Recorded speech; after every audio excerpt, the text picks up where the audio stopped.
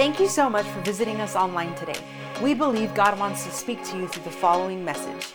If you would like to connect with us or send us your prayer requests, visit us at kingsgatehobbs.com. Anybody else? Good news. All right. Let's get into the Word tonight. We're continuing on, as you know, on Wednesday nights. We do chapter by chapter, verse by verse, book by book. We are in the book of Acts, chapter 16. And I want to start at verse 31 tonight. Acts 16:31. Once again, we're in the New Living Translation. I like to teach out of that. It's clear it's more like we talk, right? We don't talk in King James, I don't think. Not usually. So we went over this verse, but I thought it was a good starting point for tonight. Acts 16:31. So here's the quick backstory. Remember Paul and Silas? Paul cast a demon out of a young lady with a spirit of divination. She was walking around behind him going, "These are the servants of the Most High God. They're showing you the way of the Lord." After a few days, it grieved Paul. He turned around and cast the demon out. Well, when the demon was cast out of the young lady, a spirit of divination, she could no longer tell the future or tell fortunes. So her masters were so angry because they were going to lose money now that she didn't have a demon to enable her to tell fortunes. They had Paul and Silas cast in jail. So about midnight, Scripture says they were praising and worshiping God, and there was an earthquake, and their chains came off, and all the doors flew open.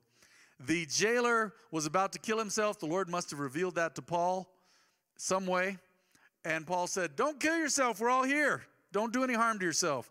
And so the jailer runs up and says, "What do I need to do to be saved?" Someone say that's number one. That is a great question. You've probably had people ask you that, and that's powerful, isn't it, Brother Tony, when someone goes, "Well, how do I get to heaven? How does my life change?" You've had some people who've asked you that. Man, that is a layup. In basketball, that's what we call a wide open layup. You are under the basket, you're wide open, put the ball where it needs to go, right? That is what one of my former bosses used to call a gimme. It's right there. Someone says, "What do I need to do to be saved?" Tell them. Say, "Man, here we go. Believe and confess. Believe that Jesus is Lord and confess. Confess He's Lord and believe that He was risen again from the dead by the Spirit of God." Just confess and believe. So praise God. And then here's what Paul said. The jailer said, "Sirs, what must I do to be saved?" They replied, verse 31, "Believe in the Lord Jesus and you will be saved." Scripture says whoever calls upon the name of the Lord shall be saved. Saved from what? From themselves and from hell. From evil actions, from their past, from this evil system. The Greek word for the world system is the cosmos. Man, you will be saved. And I love how, real quickly, look at the insight of Paul and Silas. They replied, "Believe in the Lord Jesus and you will be saved along with everyone in your household." Is that a faith message right there? There are folks listening to this message tonight on the live stream or in this house. You say, "Man, I'm believing for my whole family to be saved." If they're not saved yet, they will be by God's grace, His power, and your example. So believe in the Lord Jesus and you will be saved, they told the jailer, along with everyone in your household. What a powerful faith statement. And they shared the word of the Lord with him and with all who lived in his household. I don't know how that works. I don't know if his house was part of the jail or next to the jail, or I don't know how that works. But this is what happened. It's what Scripture says. So they shared the word of the Lord with him. And remember, they still have sticky, bloody backs, right? From having their back split open with rods. They had a public beating. So can you imagine if I said, "Man, I just feel a little down today. I don't know if I can share the word." Well, Paul and Silas, it was after midnight. They just survived a public whipping, and they went ahead and shared the Lord with the jailer and his family. Wow. Let's go on to the next verse. "Even at that hour of the night, the jailer," look at this. "The jailer cared for them and washed their wounds." So he believed, and now the family believed along with him. We can infer that here. And then the jailer right away, you know what he did? First step of faith after believing, he said, "Hey, can I wash your wounds, please? Can I take care of you guys?" That is powerful. Right away, his faith was transformed into action. Someone say, faith without work, without works. Say, without works is dead. So you got faith and then good deeds. Look at that. So right away after he believed, he says, man, Scripture says the jailer cared for them and washed their wounds. Then he and everyone in his household were immediately baptized. They didn't hang around and wait on it. They said, we believe, let's be baptized now, man. That is powerful. So he said, what do I need to do to be saved? They shared the word of the Lord with his family. They believed. He began to do good deeds already, and then he was baptized. That is amazing. So verse 34, he brought them into his house and set a meal before them. Look, he's continuing on. He's a new believer now. I believe you will see the jailer in heaven, him and his family. And they set a meal before them. They worked on their wounds, gave them some medical treatment there and some love, cared for them in their wounds, brought them into his house and set a meal before them. And he and his entire household rejoiced because they all believed in God. Is that a powerful story? And it all starts because Paul and Silas began to praise God in the worst, most dire situation. Say, worse? Well, it was pretty bad. None of us have ever been beaten with rods after casting out a devil, or put in jail for our beliefs or one of our faith actions. So they were put in jail. They were bloody messes. They cried out to God in praise and worship. There was an earthquake. They were freed, but they didn't leave. And then God, like I said this last week, who knows if this was all a plan by God, if he allowed it to happen so that he could get to that jailer and his family. We do not know the spiritual legacy of that family, but I guarantee it, there's something special about that jailer and his family. So after bringing them into his house and feeding them, they all rejoiced because they believed in God. So verse 35, the next morning, isn't this like, folks? They just quietly sent a message, The next morning, the city officials sent the police to tell the jailer, let those men go. I like Paul's response. So the jailer told Paul, the city officials have said you and Silas are free to leave. Go in peace. I love it. Paul was bold. Paul replied, they have publicly beaten us without a trial and put us in prison, and we are Roman citizens. So now they want us to leave secretly? Certainly not. Let them come themselves to release us. I don't know his purpose with that, but he was showing the boldness of the Lord. Said, man, we're Roman citizens. They whipped us publicly without a trial. See, even back then, Rome set a great example for us in many ways. They did not condemn people without trials. That was Roman law. You were supposed to have a quote-unquote fair trial. I don't know how fair they were, but they weren't supposed to just beat people and throw them in prison. They were Roman citizens, so they had rights. I need you to remember something. As a citizen, that means you belong. Is everybody with me tonight? Scripture says we are citizens of heaven. How does that work? That means, look at this. Christ has seated us in heavenly places. I heard a man of God years ago said it so well. I love quoting it. Said, that means we are seated in heavenly places with Christ, but your feet are still on the ground here. So you say, man, am I a citizen of earth? Well, you have dual citizenship and better. Most importantly, you are a citizen of heaven, even though you have not died yet and gone to heaven. So as a citizen of heaven, as a citizen of God's kingdom, what does that mean? You have rights and privileges. It means you're loved and you know you're loved. You are right with God. All the promises of God in Scripture are yes and amen through Christ Jesus. Is that important? I think so. There's no other faith on the planet that can guarantee salvation by believing and can guarantee you're going to go to heaven. There are other religions that say, well, you got to wait till the end and see if God in his great mercy will accept you into heaven. But there's no guarantee. There's other religions, they have different pillars of belief and faith and tenets of their theology, but they cannot guarantee you that you will get to heaven. But Scripture says there is no other name under heaven by which we must be saved. Or one translation would say, no other name under heaven by which we can be saved.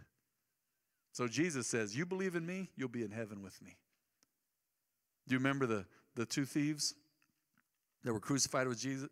They were, who knows the whole story of that? We weren't there. But at some point, one was still cursing Jesus and making fun of him, and the other one said, don't you have any fear of God? Man, this guy is innocent. He's been condemned to death for nothing. And he looked over at Jesus and said, Lord, remember me when you come into your kingdom. That still moves me to this day. He called him Lord. He believed. He said, remember me when you come into your kingdom. That was the most powerful salvation, one of the most powerful salvations I've ever heard of, maybe on record. And Jesus' response was, you know what? I say to you certainly and most assuredly, today you will be with me. You will be with me in paradise today. Jesus guarantees it. He guarantees it. And that provides you with citizenship. I think it's a fascinating story about Paul and Silas, because Paul says, we're Roman citizens. We have privileges. We can't just be treated like this. Let them come themselves to release us. I know I diverged a little bit, but it's what I do on Wednesday nights, right? All right, it's what I do. Let's go on to the next verse. When the police reported this, the city officials were alarmed. Bless them. I don't know why that always gives me great joy that they were stressed out after that, after what they did. They were alarmed to learn that Paul and Silas were Roman citizens. So they came to the jail and apologized to them. That didn't heal their backs, but they came and apologized at least.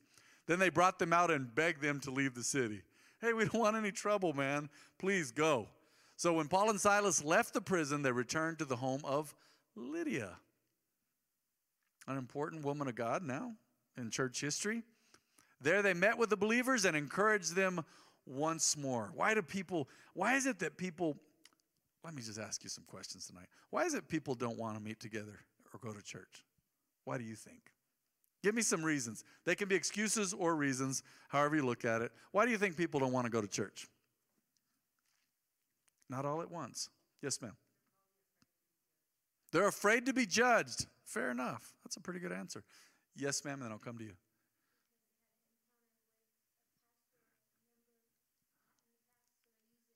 They had an encounter with a believer or a pastor or somebody, and they use that. And, of course, the devil uses that, right? They collided with someone on a bad day, or they just found a way to use whatever happened. Okay. Yes, ma'am. Hi. Why are you smiling at your mom like that? Y'all are so entertaining. I just love y'all. What do you got? What do you got for me, kid?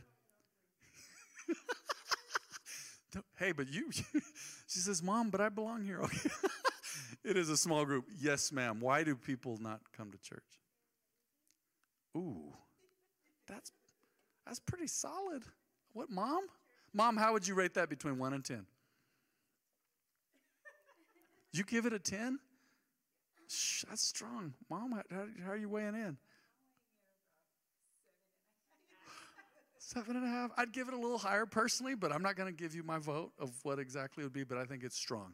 People are lazy. They are lazy. Say, man, you don't understand. I understand more than you think. I know about it. I mean, there's just people that will use anything to not go to church. Okay, so they're lazy. Why else do people not go and connect and worship with other believers? Anybody? Yes, ma'am. If they're not living right, they feel guilty. All right. Okay. Yes, ma'am. Oh, that's such a good one. That's so good. We don't need a church. We are the church. What a way to misuse Scripture. Yet God in the flesh went to church. You cannot beat that argument. God in the flesh. Scripture says he was given the Spirit without measure, man. He knew people's thoughts. He was healing the sick. He was predicting the future. He was powerful, the God-man. God in the flesh, all God but all man. And he went to church. All right. So they say we don't need church. We are the church. Study their lives. You will know a tree by its fruit. That's all I got to say. All that's a bunch of nonsense. What else? Why else do people not want to go to church and join themselves in worship with other believers? Anybody else? Do you have another one? No, you were adjusting your glasses. Mom says 1 is enough. You did good. Strong 7.5 for tonight. If that was an earthquake, it would be very strong. 7.5. Okay, anybody else? Why do people not go to church? What excuses or reasons do they use? What, ma'am? COVID. Oh, my gosh, she said it. $500 million bonus, right? Don't we wish? COVIDia. I can't go to church because of COVID, but I will go to Home Depot and Walmart. Still amazing to me during COVID, my wife and I would drive past Walmart every Sunday, leaving Dad's house because we have Sena family meal on Sunday. And it would be packed almost out to the street. both ways. But they couldn't go to church. All right, COVID. What else? What other reasons do people use? Anybody? Going once. You got one more? All right. They're going through something, feel like they can't get out of bed. All right. I've heard that before. Yep. Or some people have social anxiety. Say, I don't want to be around people. Well, there's shy people in this room right now. That's okay. I'm not going to throw the mic at you and make you come up here and speak. I mean, some folks, we've been saying it, some folks are better one-on-one. They get lost in a crowd. That's fine. But look at this. I love this verse. It says, when Paul and Silas left the prison, they returned to the home of Lydia.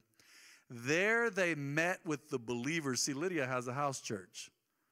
There they met with the believers and encouraged them once more. So now, then they left town. So why? Let's go back to that verse. I want them to have that in front of them while we discuss this further. So why should you go to church? Not all at once. Yes, ma'am. To be, okay.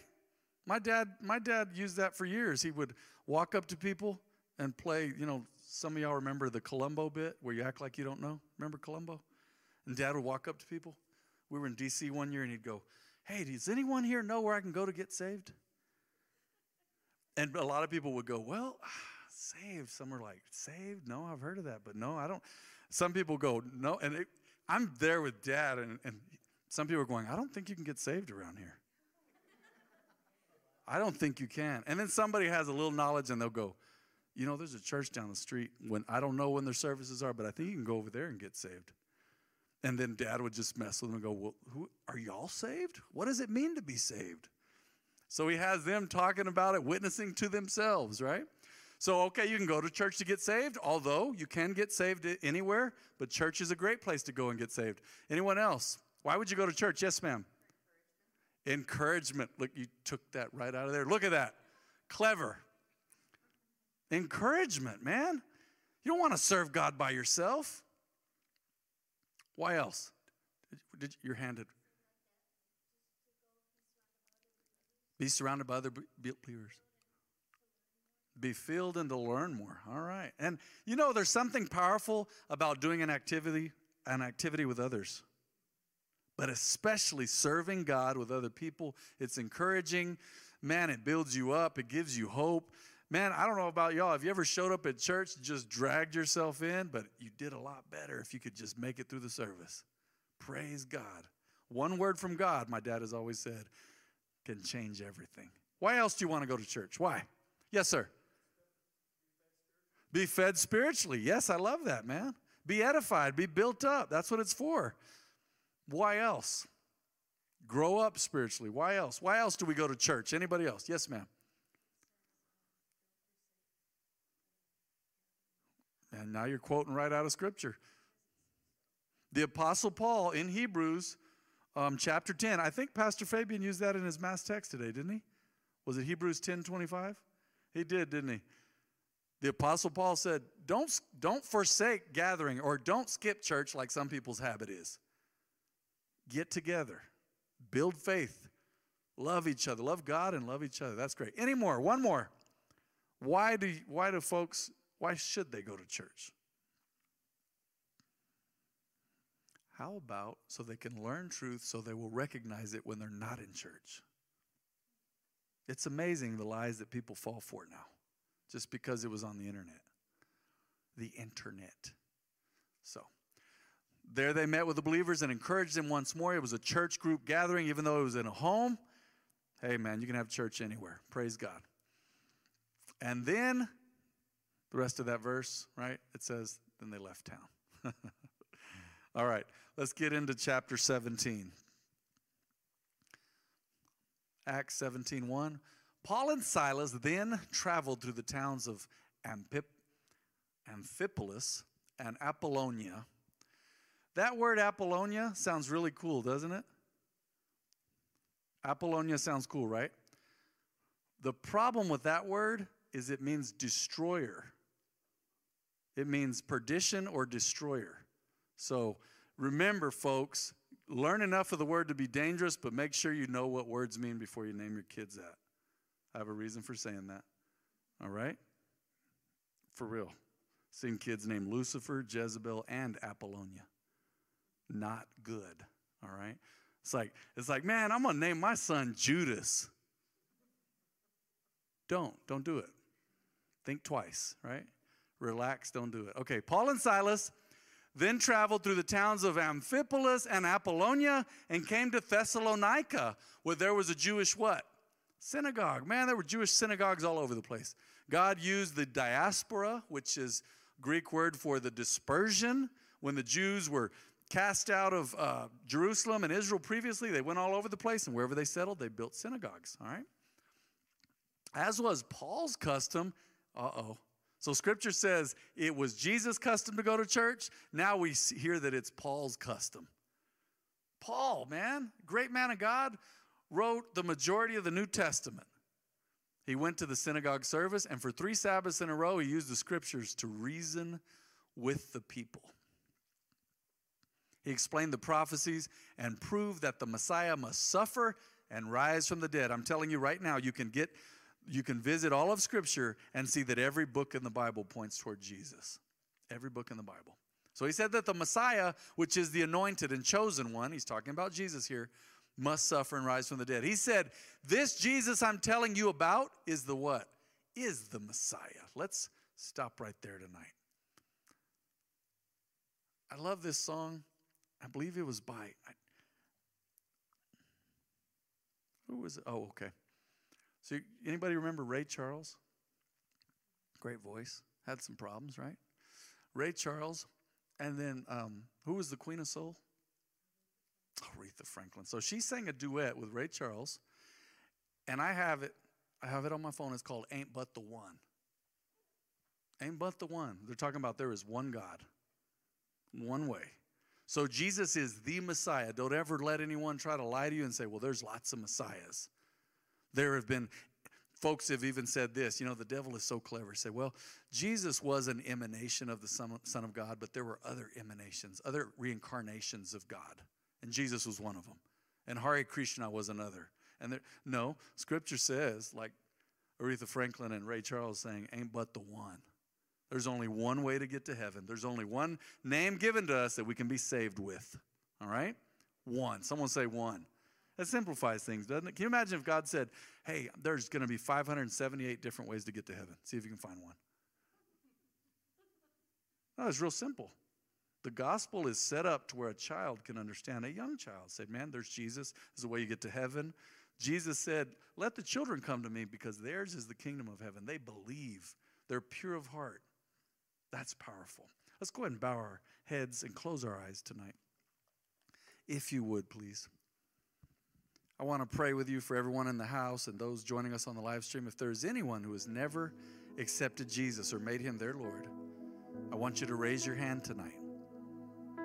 And if there's no one here if there's not even one here who has never accepted the Lord, this is good because I want it to be recorded. I want it on the live stream.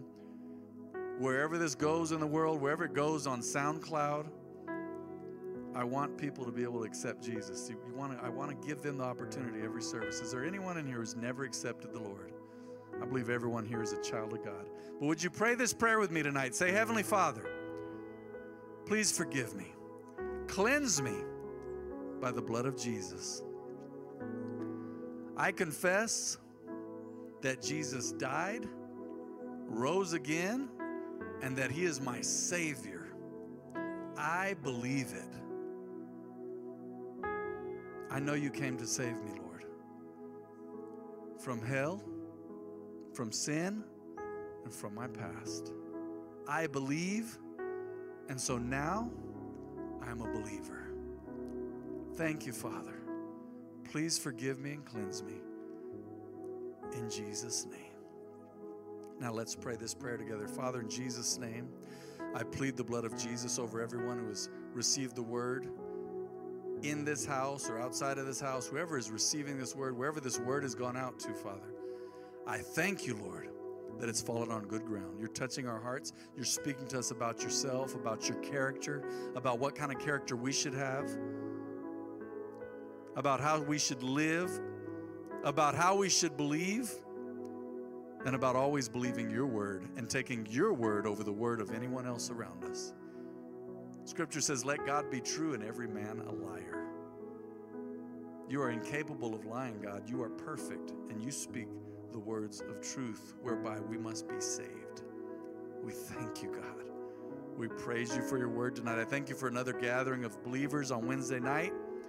And I thank you for their lives and those they represent. Lord, I plead the blood of Jesus over everyone as they travel. Whether they travel or stay in town for Thanksgiving, Lord, let this be the best year of their lives to date. Let this be the best Thanksgiving of their lives. We thank you, Father, because no matter what, you are with us. No matter what, you live on the inside of us. You walk with us. You care for us.